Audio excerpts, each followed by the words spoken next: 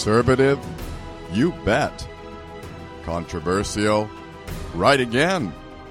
It's time to squabble on the Jim Benson Show. Hello, and welcome to another edition of the Jim Benson Show, conservative talk radio covering the issues that concern you here on the BBS Radio Network. When you contemplate the level of corruption in our government and private sector, it can make you physically ill. It's appalling. And too few Americans realize the extent to which communist China has infiltrated and corrupted so many people, including many at the highest levels of our government and businesses. I was among those ignorant Americans myself until the coup of last November that removed Donald Trump from office. Trump was, and still is, I would imagine, perceived as a serious threat to the fortunes and power of the globalists, oligarchs, politicians, judges, and others who have enjoyed and or been intimidated by the money and influence of communist China. Intimidation, extortion, payoffs, and other enticements are the way the CCP gains influence with powerful people here and elsewhere in the West. Some examples would be the CCP female honeypot spy allegedly involved with leftist California Democrat congressman and fanatical Trump critic Eric Swalwell, and Georgia's Secretary of State Brad Raffensperger's brother, who has a well-paid job with a subsidiary of Huawei, the CCP telecom giant banned from doing business in the USA due to suspected espionage.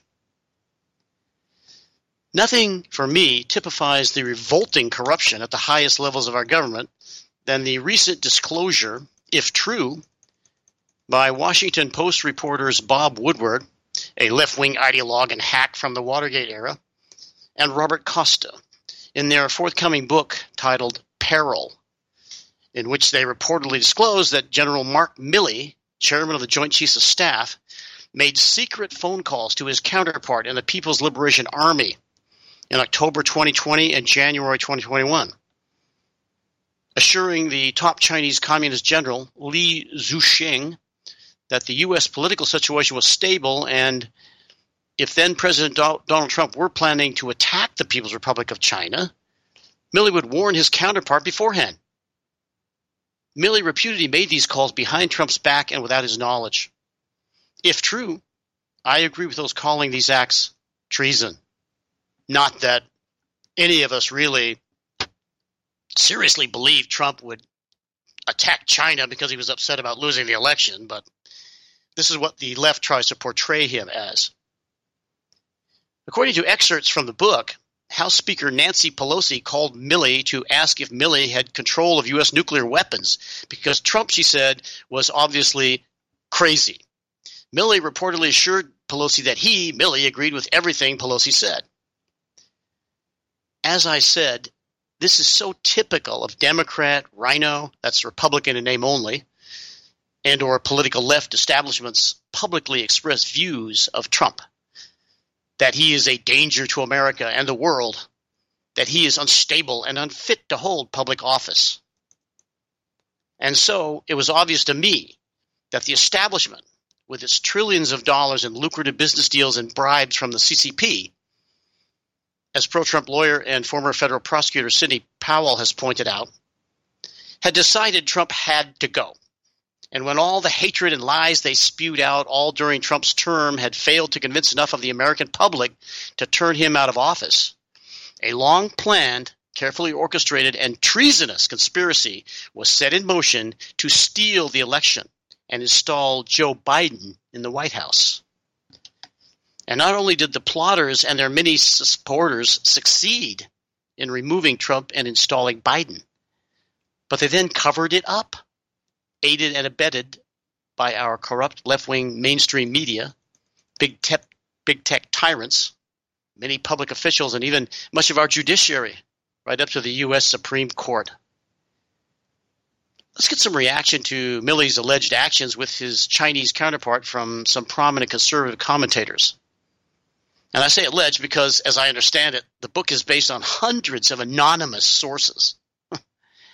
General Milley, by the way, is slated to testify about the book's claims later this month before Congress. First, here's some audio from a podcast by Dr. Steve Turley, September 15th. Play soundbite 1, please. As I'm sure you all know by now, Chairman of the Joint Chiefs of Staff, General Mark Milley, is going to have to answer bombshell revelations that he twice, not once but twice, secretly contacted Chinese officials over concerns that President Trump could spark a war with China, all the while holding top-secret meetings to block Trump's nuke access and instructed his staff to disobey all but his orders.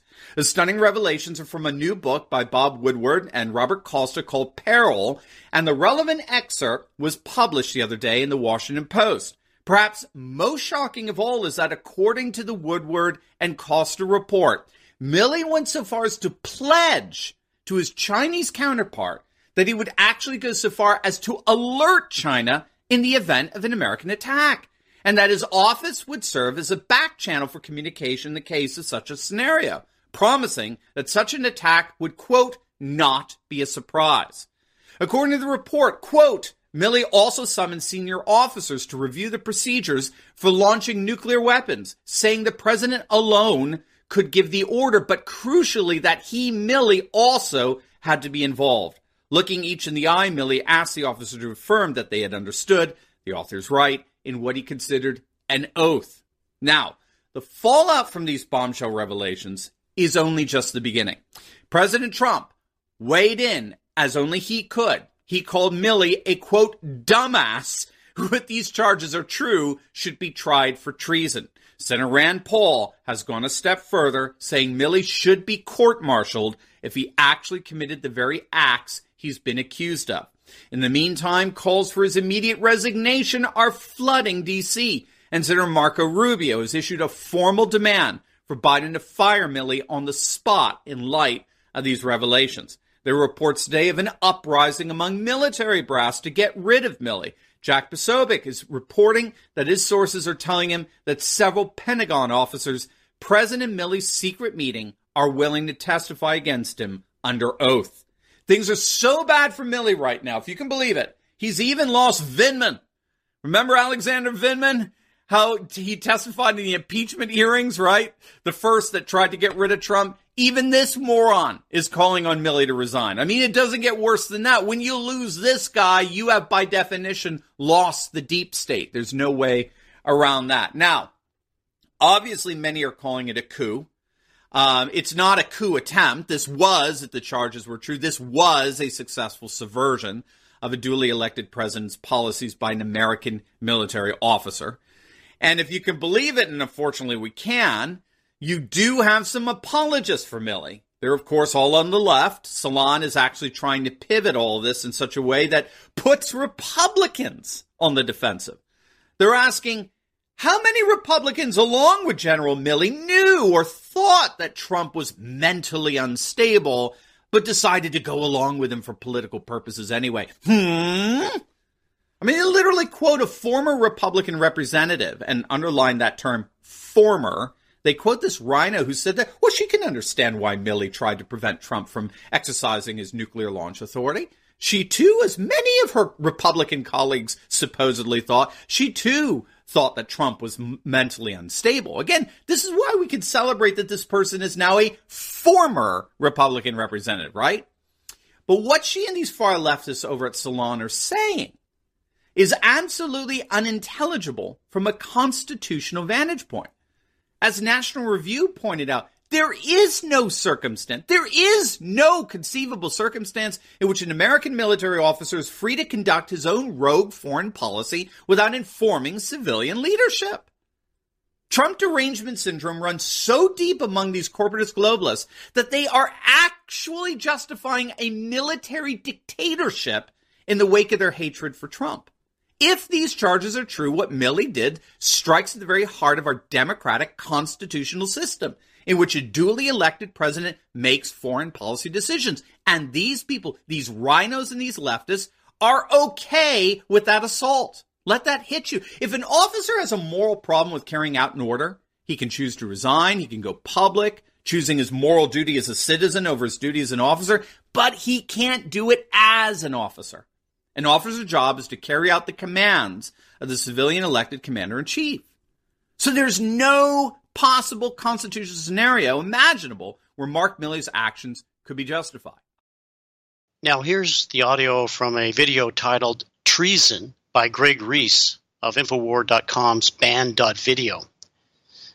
The political left considers Infowars extremists. Well, they consider all people on the right extremists, but particularly Infowars, and condemn its content as false. But I find much of what they discuss and contend to be interesting, at times quite entertaining, and at least worth considering based on the facts presented. Please play soundbite 2. According to the newly released book, Peril, by Bob Woodward and Robert Costa, General Mark Milley of the Joint Chiefs of Staff committed treason. On October 30th of 2020, he made a top-secret phone call to General Lee of the Communist Chinese Party, assuring him that the U.S. was not going to attack China, and if they ever planned to, he would call ahead of time and let them know. Milley made a second top-secret call on January 8th of 2021, telling his communist handlers that Trump was unstable and made assurances that nothing would happen. That same day, Milley called a secret emergency meeting at the Pentagon, ordering his subordinates to disobey any orders from the President of the United States without his presence. This is a U.S. general at one of the highest levels of our military, working secretly with the Communist Chinese to undermine the lawfully elected President of the United States, working secretly with the CCP, a regime that runs death camps and genocides its own people. Now there is no doubt why he pushes critical race theory, a CCP subversion technique, and plans on purging the military. He works for the Communist Chinese. This is treason at the highest level, in a reasonable world punishable by death. And there is no shortage of domestic enemies in America today. I would call General Milley a hero. He behaved in a heroic manner. But what he did was ensure the guardrails were in place. So I give him high marks for this based on what's described in the book. I think Milley felt ill-used by the episode on Lafayette Square when he was used as a prop. So one can understand Milley's anxieties. We were in a period of extraordinary danger.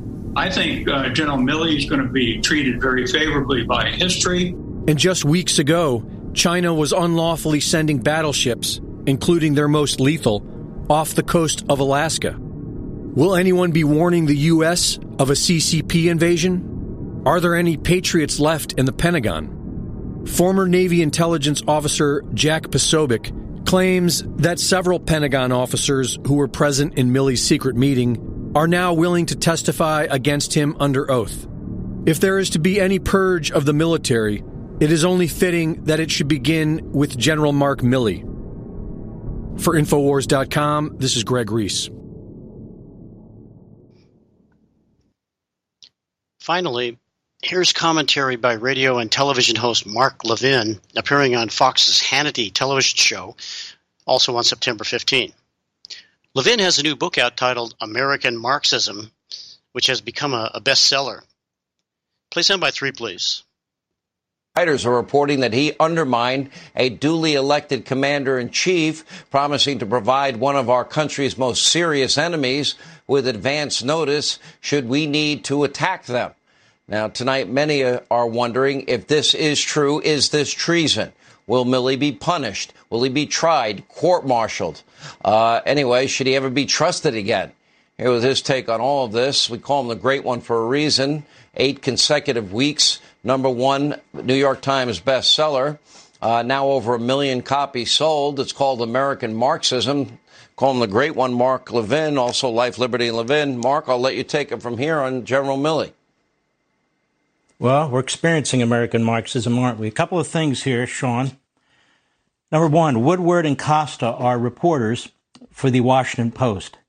Takes 2.5 to 3 months to print a book. That means Woodward and Costa and the Washington Post, if this is true, sat on this story for months and months.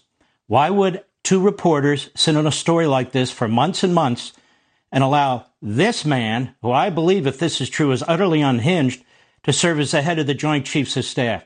You have two so-called journalists who sat on this for 2 or 3 months, a news story. They're journalists. I'm not. Why would they do something like that? You know why, Sean? This is what Woodward does. They drop this before the Sunday, before his books are released. They get everybody worked up and stirred up. Maybe they should be, maybe they shouldn't. He'll be on all the Sunday shows. So he and Costa, two so-called reporters, can make millions of dollars off this book. And what does this book do? It's certainly in the front end. It attempts to trash President Trump. Let's take a look very briefly at this. So people should boycott this book. People should not reward these people at all for their conduct as so-called journalists. Journalism is corrupt and it's dead in this country. But let's look at the story. First of all, it says in the middle of the story, Perel, the author, says, based on interviews with more than 200 people conducted on the condition they not be named as sources. Who the hell writes a book with 200 anonymous sources? 200? Well, we have the tapes. We have the notes. Yeah, but we don't. The American people, this is our country. Don't we get to make a judgment about these things? It's not about Woodward, Costa, and the Washington Post. What kind of a news organization is this? And if this did happen, it's big news. I've spent my life studying and defending the Constitution of the United States. You have here Mark Milley, not once but twice, before the election and after, contacts the head of the communist military in China, our number one enemy. And the first time he does it, it's based on he's concerned China's worried our military exercises in the South China Sea, deepened by Trump's belligerent rhetoric toward China. So he calls China around the back of the commander-in-chief and tells them, don't worry about him. I have him under control, pretty much. What? And then after the election, he calls and he says, quote, General Lee, you and I have known each other for now 5 years. If we're going to attack, I'm going to call you ahead of time. It's not going to be a surprise. If the United States military, just theoretically, is going to attack China, the head of the Joint Chiefs of Staff knows every step of it. He's going to tell the enemy? If that's true, this SOB needs to be out of there as fast as possible, without a debate. What else does he do? He basically, according to this article, if it's true, he tells his subordinate officers basically to take an oath of loyalty to him. To him. What else does he do? He conspires with the head of the CIA who's worried about a right-wing coup. All this talk about right-wing coups. Russia collusion, criminal investigations of a sitting president, 2 impeachments, one of a sitting president, one of the ex-president when he's left office, going after tax returns, trying to destroy. We know what a coup looks like. We sat through it for the last 5 years. And what else? The head of the Joint Chiefs is collaborating with the head of the opposition party, Pelosi and Schumer. So he's collaborated, according to this story, with the communist Chinese military, with the head of the Democrats in the House, with the head of the Democrats in the Senate. He's got subordinate generals and others who he, according to this story, gets allegiances from them. And the 2 reporters on the story sit on this for months and months and months so they can make a buck on a book. Wouldn't it have been good to know about Milley before what happened in Afghanistan so his ass could have been kicked out of office? So we could get a general in there, like a George S. Patton type, who wouldn't leave American citizens in enemy territory, who wouldn't leave patriotic Afghans in enemy territory, who are being hunted down and killed as I speak, with $85 billion of our equipment. General Milley, probably the worst general we've ever had. If this story is true, and if the story is false, my God, General Milley, you're going to own the Washington Post. Why don't you come out and tell the American people everything? And America, boycott these 2 journalists, boycott their book. They shouldn't make millions of dollars sitting on a story, if true, that we the people had a right to know, that the military had a right to know before Afghanistan. A pock on all their houses. And let's be clear, yes, they were, all of them, after President Donald Trump. It's the most disgusting thing I've seen in my life. From the intelligence agencies to the Defense Department to the FBI to the Democrats to the media. How sickening. You want to see a coup? There were your attempted coups. I'm done. For some more perspective on Pelosi and possible motivation for her contention that Trump is crazy, let's listen to some audio from a video clip of an interview with Peter Schweitzer, author of the book Profiles in Corruption, by Fox's Sunday morning Futures show host Maria Bartiromo, which was carried on RealClearPolitics.com last December 20. In this interview, Schweitzer is telling Bartiromo that Nancy Pelosi, then Senate Majority Leader Mitch McConnell, and others want to suppress revelations about the contents of the abandoned laptop computer of Joe Biden's son, Hunter, which detail extensive business dealings with CCP entities, along with those of other countries. Play soundbite 4, please. Yeah, Maria, there's a lot of powerful people in Washington, D.C. who want the Hunter Biden story to go away because it has potentially direct implications on themselves. All you have to do is look at the very top of the legislative body in the United States. If you look at the leader of the Senate, Mitch McConnell, and his wife, Elaine Chao. Elaine Chao's family owns a shipping business. Unlike the Bidens, it's actually a legitimate business. But the fact of the matter is that shipping business has its ship purchases financed by the Chinese government. Its ships are constructed by the Chinese government. Its crews are raised by the Chinese government. And most of its contracts are shipping goods from Chinese state-owned enterprises around the Pacific. So if Mitch McConnell were to do something the Chinese didn't like, they could destroy that family business. Flip over to the House of Representatives, Nancy Pelosi. Her husband, Paul Pelosi, has done a series of deals in mainland China that are directly related to the Chinese government and are part of the fact that the Chinese are trying to curry favor with high-ranking politicians in the United States. You can add Dianne Feinstein. Her husband, Richard Blum, has been doing deals for 25 years on mainland China and has benefited from private meetings that Senator Feinstein and her husband had with the highest levels. Look, the bottom line is the Chinese government has had a strategy. They've used it in Australia, New Zealand, in Singapore, and they're going to try to use it in the United States as well, where they effectively decapitate our political leadership by giving sweetheart deals to the family members of our political class, thereby neutering them, making them less critical of the Chinese government. And the question is, are we going to do something about it, or are we going to just let it pass? This is all very disturbing, Peter. It's great to have you on this morning. I commit to my audience right here, right now, that I will not let up the spotlight on this behavior. Maria Bartiromo, you might be interested to know, is one of several journalists at Fox, along with the network itself, being sued for billions of dollars by Dominion Voting Systems over their reporting on allegations of election fraud in 2020. Attorney Lynn Wood has said he believes the law firm representing Dominion in these lawsuits is being paid by Microsoft founder and former CEO Bill Gates. To get a little more detail on Nancy Pelosi's relationship with communist China, I want to quote from some information presented about Nancy, her husband Paul, and her son, also named Paul Pelosi, on the website tigerdroppings.com. At this time, I'm unable to confirm the veracity of these claims and statements made on the website, but if I'm incorrect, I'll be glad to issue a retraction. Now, the website says these quotes are from an article from AND Magazine.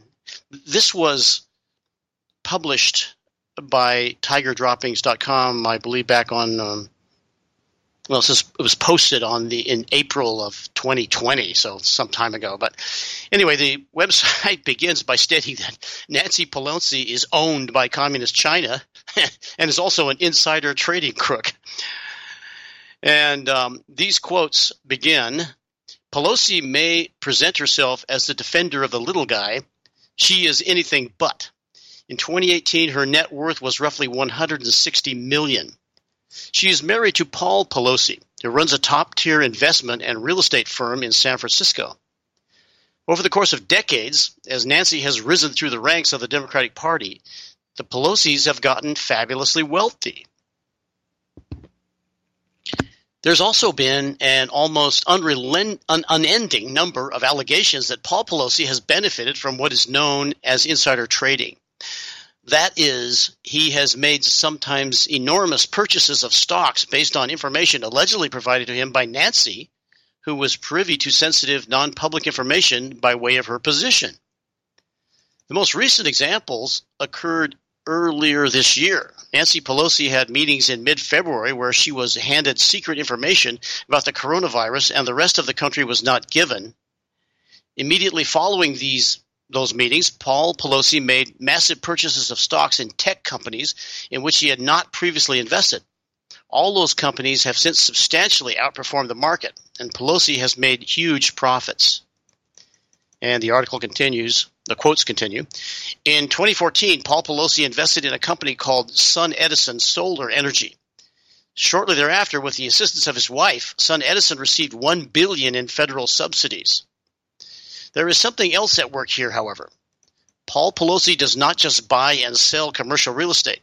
He doesn't just cash in on his wife's influence and privileged status. He invests, and much of that investment is in Asia generally and China specifically. Nancy Pelosi has long condemned the outsourcing of manufacturing jobs to foreign countries by American corporations. But the Pelosi investment portfolio contains no investments in any domestic manufacturing companies. Instead, it has extensive holdings in dozens of companies such as Cisco, Sun Microsystems, Apogee Networks, and NetClerk that outsource jobs and have non-unionized workforces. According to her 2011 financial disclosure statement, Pelosi received between $1 million and $5 million in partnership income from Matthews International Capital Management, LLC, a group which brags about its, quote, singular focus on investing in Asia, unquote. Paul Pelosi was listed as one of the directors of Matthews International Capital when it was formed in 2010. Funds managed by the company include the Asian Growth and Income Fund, the China Dividend Fund, the Pacific Tiger Fund, and the China Fund. The description of the Matthews Capital Fund reads in part, quote, under normal market conditions, the Matthews China Fund seeks to achieve its investment objective by investing at least 80% of its net assets, which include borrowing for investment purposes, in the common and preferred stocks of companies located in China, close quote. The most recent SEC report for Matthews International shows huge stock holdings in China companies like Bilbil, China Mobile, Huazhu Group, Welbo, and Yum China Holdings. Matthews has $24 billion in investments under management. Paul Pelosi's longtime business partner in San Francisco investment banker William Hambrecht. At various points, Paul has had holdings in at least a half dozen companies tied to Hambrecht's investment banking firm W.R. Hambrecht and Company. Hambrecht has also been invited more than once to Washington, D.C. by Nancy Pelosi and introduced by her as an economic expert. Nancy and Paul's son, Paul Jr., worked for Hambrecht for several years. W.R. Hambrecht specializes in Asian investments and earned Paul Pelosi somewhere from $100,000 to $1 million in income in 2011.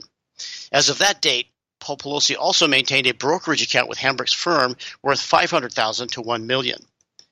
The Pelosis are America's 21st century 1%. They have not gotten wealthy building industries here or employing Americans. They have gotten rich by betting on the rising economy of a totalitarian communist regime and a globalist agenda that consigns the average American to irrelevance. End of quotes. Presented by that website.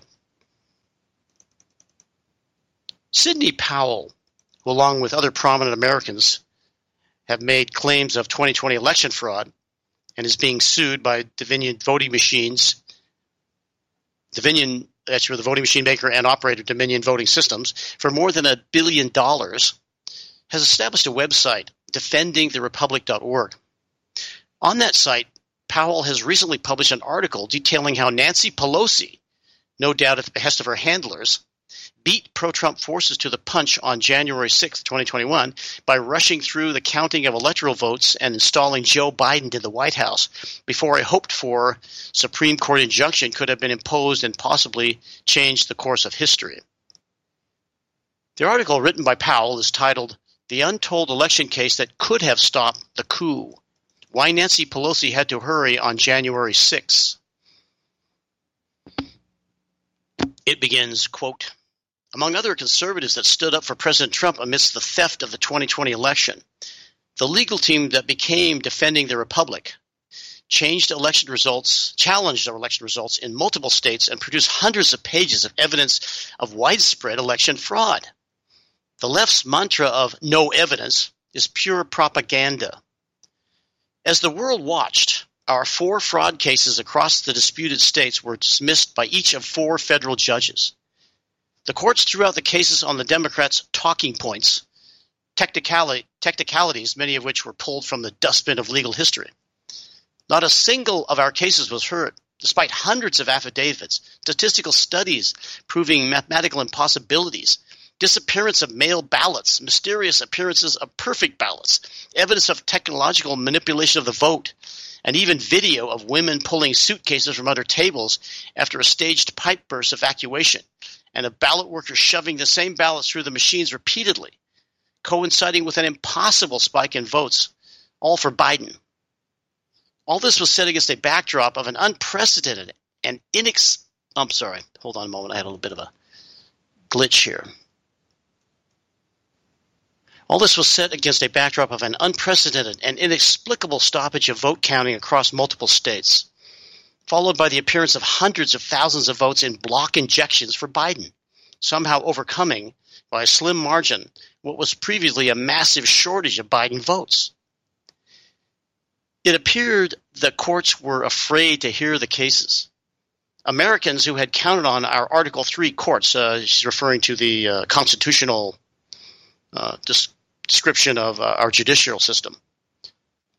Americans who had counted on our Article 3 courts to take up these issues to protect the Republic and the Constitution were left to wonder if this was the law, cowardice, or corruption in the courts. The entire Article 3 judiciary put its collective head in the sand on the most important issue to face the Republic. This was a constitutional crisis. We had one silver bullet that made them all panic. Our 5th and final election law case did not challenge the election of any single state. Instead, it raised a constitutional challenge to the Electoral Count Act itself. The Electoral Count Act was passed by Congress in 1887 and sought to alter the effect of the 12th Amendment of the United States Constitution. The 12th Amendment provides that in a disputed election, the vice president would shift the determination of the election to the House, where the House of Representatives chooses the president by 1 vote per state delegation. A fitting design, as House members are elected every 2 years and therefore subject to their constituents' viewpoints more directly than senators with 6-year terms. The Electoral Count Act shifted the determination of the election away from the House to a bicameral process. Under the 12th Amendment's 1 vote per state delegation, in 2020, Republicans had a substantial lead with 27 states where Republicans outnumbered Democrats, 3 states where representation was tied, and 20 states where Democrats led. If the 12th Amendment applied, Trump may or may not have won outright, as some Republicans opposed him. However, as long as Biden were denied the majority of states, then Pence would have been the victor. And in either case, Biden would have properly been denied the presidency. Our case, Louis Gohmert et al., applicants v. Michael R. Pence, Vice President of the United States, challenged use of the electoral count as unconstitutional. Our filing was immediately brought to the attention of Nancy Pelosi, who sought to become party and oppose us. But Reps. McCarthy and Scalise opposed her in an internal House leadership vote. McCarthy and Scalise supported Gohmert and the application of the 12th Amendment. Republican leadership's opposition prevented Pelosi from being able to join as a party to the lawsuit. So instead, she was forced to file an amicus brief, that's a friend of the court. We filed for an injunction at SCOTUS, that's the Supreme Court of the United States, on January 6th, the day of the electoral count. We filed electronically and had a congressman deliver the paper filing required by SCOTUS. The congressman was turned back by Capitol Hill police due to the unrest. We succeeded in getting the case docketed at 3:51 p.m. on January 6th. Given Pelosi's participation as amicus, she would receive notice of the Gohmert filing for an injunction with the Supreme Court. She would understand that Justice Alito could alone enter an injunction against use of the Electoral Count Act because he is the circuit justice for Louis Gohmert's district.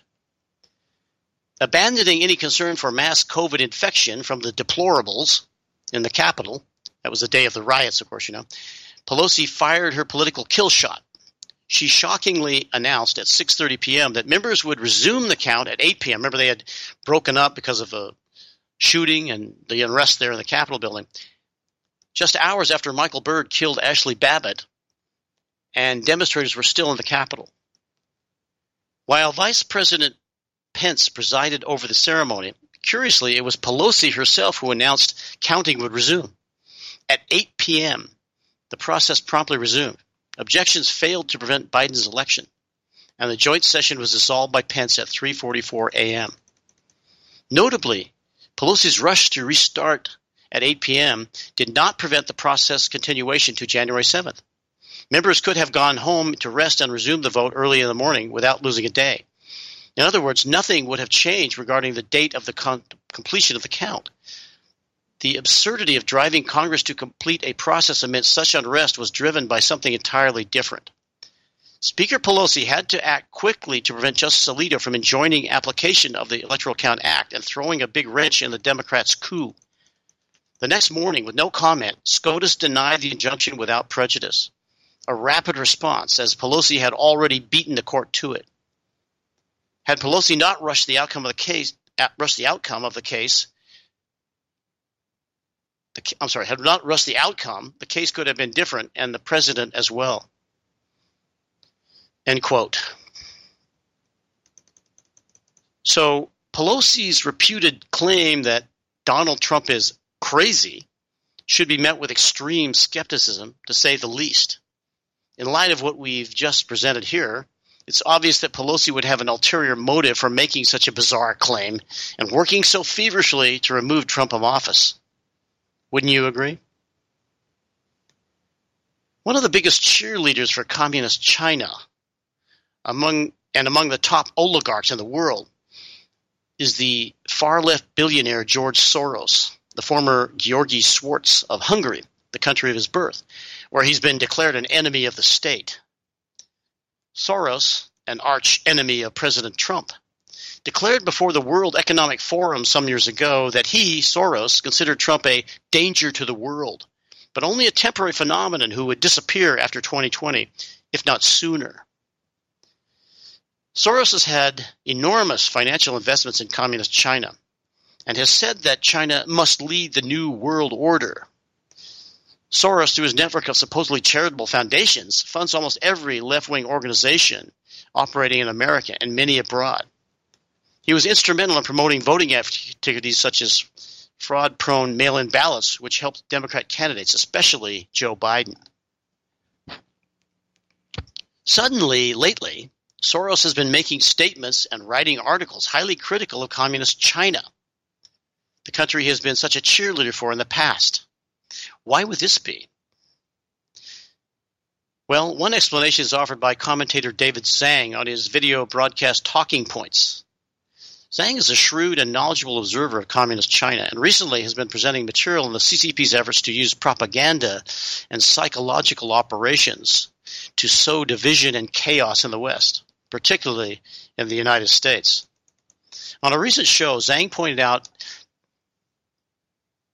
these anti-China declarations by Soros are an example of what Zhang sees as Soros and possibly some other oligarchs beginning to become disillusioned with China.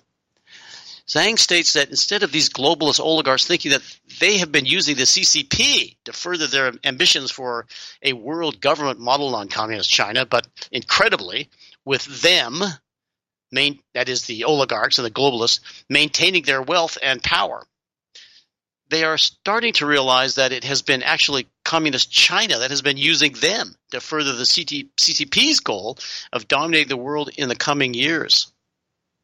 I'm not sure I agree with Zhang's assessment of these globalists' possible change of heart, given the continuing headlong rush of Western businesses to invest and profit from lucrative deals with the CCP.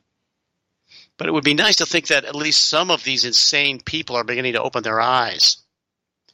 All they have to do is look at CCP's harsh crackdown on Jack Ma, one of the first mainland China billionaires, who recently had been critical of the CCP for being too restrictive on entrepreneurs. The CCP responded by abruptly preventing a major initial public stock offering for Ma's Ant Group and fining Ma's companies billions of Chinese yuan. Ma himself is shown on an internet video telling an associate that he'd been poisoned and almost died. Ma then disappeared for a couple of months. Since reappearing, he's been very quiet publicly, and his companies, in reality the CCP's companies, have been profusely apologetic and thankful to the CCP for ostensibly showing them the error of their ways. The CCP is also currently cracking down on rising entertainment celebrities in mainland China who become too independent of the party line by, as I understand it, removing them from their social media platforms and confiscating their personal wealth. I know I keep saying this on this program, but when I see all these CCP crackdowns amid the crush of American and other Western corporations rushing to take advantage of highly profitable business deals offered by the CCP, I'm again reminded of the murderous Soviet communist dictator Vladimir Lenin's infamous statement that when it comes time to hang the capitalists, they'll be eager to sell the communists the rope.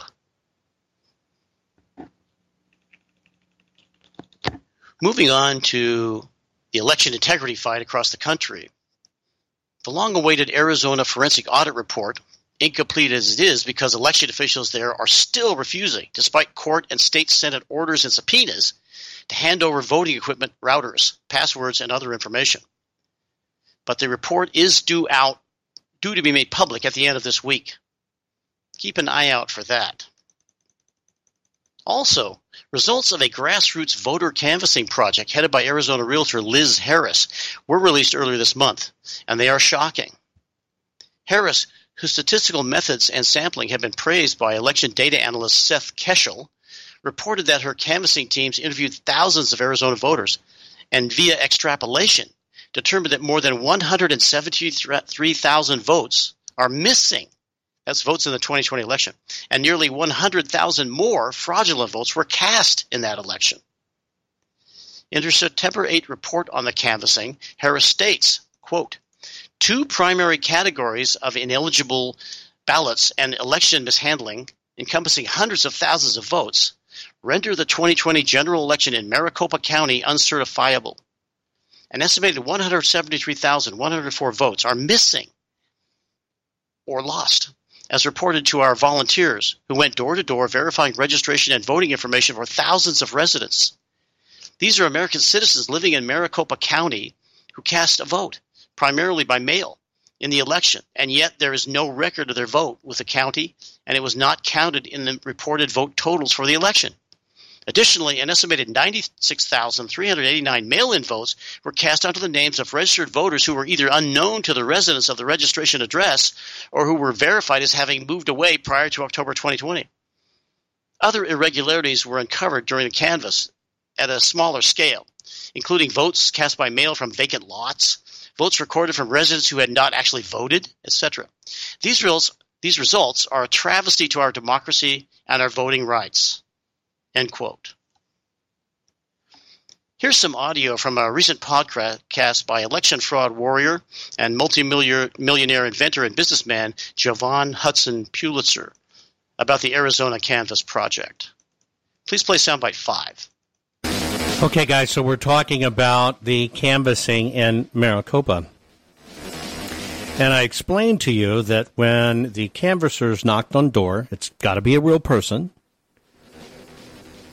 It is a real voter registered, says they voted in the election. They literally then go and knock on these doors, thousands of people. And the finding that Canvass Queen Liz Harris and her incredible team found that 1 out of 3 people that answered, "I voted, and I voted in person," there wasn't a vote for them voting in person. You know what there was? There was a vote for them voting by mail. I want that to sink in. you would know if, in fact, you voted and how you voted, whether you mailed it in or whether you went in. If you ask a few people, there could probably be some discrepancies, but thousands of people. And 1 out of 3 people that said, I voted, and the way I voted was I went in and voted. When they checked the records, there is not a recorded in-person vote for them, but there is a mail-in vote for them. Now, I'm going to tie this back to one of my listeners, Jomo. Jomo posted this about 3 minutes ago in the broadcast, and I'm going to read it. Jovan, hello from Georgia. I was visited, meaning pre-canvassed, before the election, ready? I was visited pre-canvass by 2 20-somethings, a male and a female, several weeks prior to the election. They asked if I was interested in vote by mail. I told them that I would be voting in person on Election Day. Now, I'm going to assume Jomo is a conservative listening to me because very few liberals, one, listen to me, and very few liberals would write something this nice. So I'm just going to go out on a limb here and say Jomo is conservative. So they asked if I was interested in vote by mail. I told them that I would be voting in person on Election Day. Then it goes on to say, I can tell you I never received a ballot by mail. Then, when I went to the precinct on Election Day, I ended up having to vote provisionally due to what seemed like a computer glitch. Not confident my vote counted like I wanted it to. Now, Jomo, you really brought up something very important. Because you see, in Maricopa, it's happened all across the U.S., in Maricopa, tens of thousands of people who showed up to vote in person were actually told, something's wrong here, you need to vote provisionally. Now, Jomo, you said, I can tell you, I never received my ballot by mail. When I went to the precinct on Election Day, I ended up having to vote provisionally due to what seemed like a computer glitch. Not confident my vote counted like I wanted to. Well, Jomo, I'm going to use you to kind of prove a point here. In Maricopa County, tens of thousands of people went into the polls to vote in person.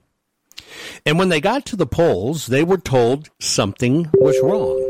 Now, when something's wrong when you go into the poll, they technically don't stop your vote, but they give you what I call a smoke and mirror vote. And that smoke and mirror vote is a provisional ballot.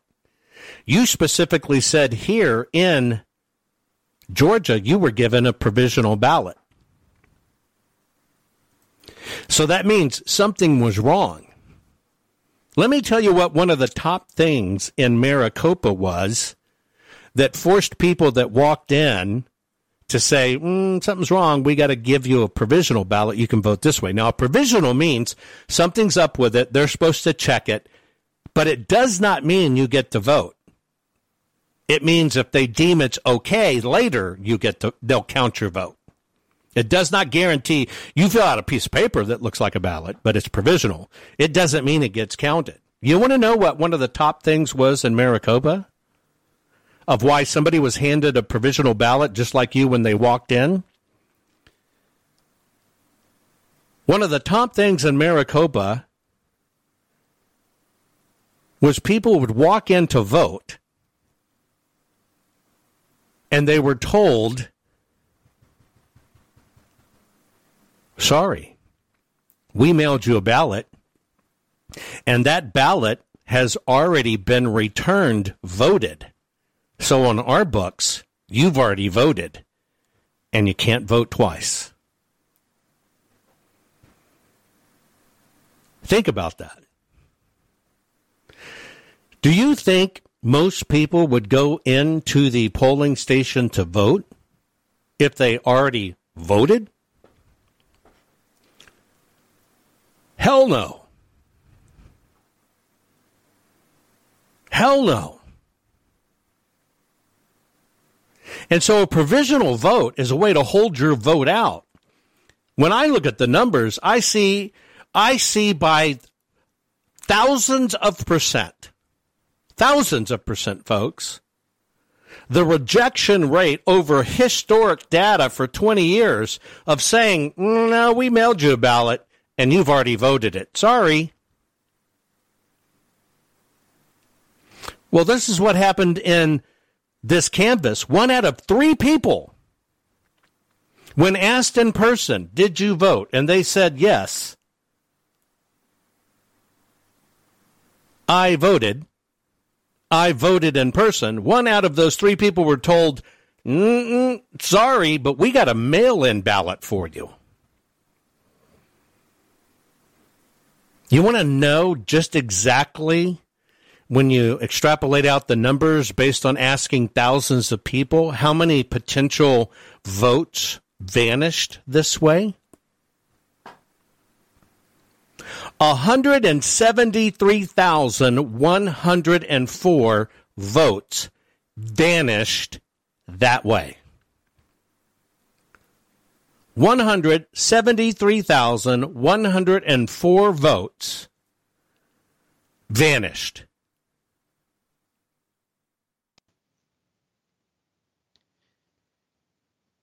As you might expect, the radical leftist elected with vast sums of George Soros' money, Arizona Secretary of State Katie Hobbs, has declared there was no fraud in the state's 2020 election.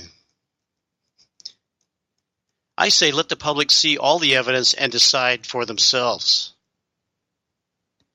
Speaking of evidence, as President Trump's lawyer, former New York City mayor, and prominent federal prosecutor Rudy Giuliani has said, there's significant evidence that Joe Biden is a criminal who, along with family members, has received millions of dollars from numerous foreign governments, including tens of millions from entities associated with the Chinese Communist Party.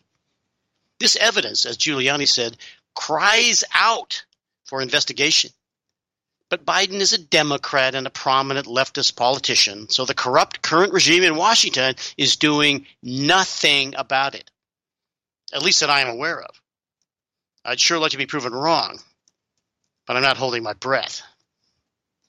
I believe that Biden is owned by the CCP, like Nancy Pelosi, maybe even worse, and was installed in the White House to weaken and ultimately destroy America so that it can eventually be taken over by Communist China as part of that nation's stated goal of dominating the world in the next few decades. And the evidence is mounting that the CCP is well on its way to achieving that goal. That's it for another show. As always, we hope you found the content of interest and value. Look for us again in this same time slot 2 weeks from today. You can listen to a podcast of our show today once it's posted on the Jim Benson Show page at bbsradio.com. Enjoy the rest of your day and evening.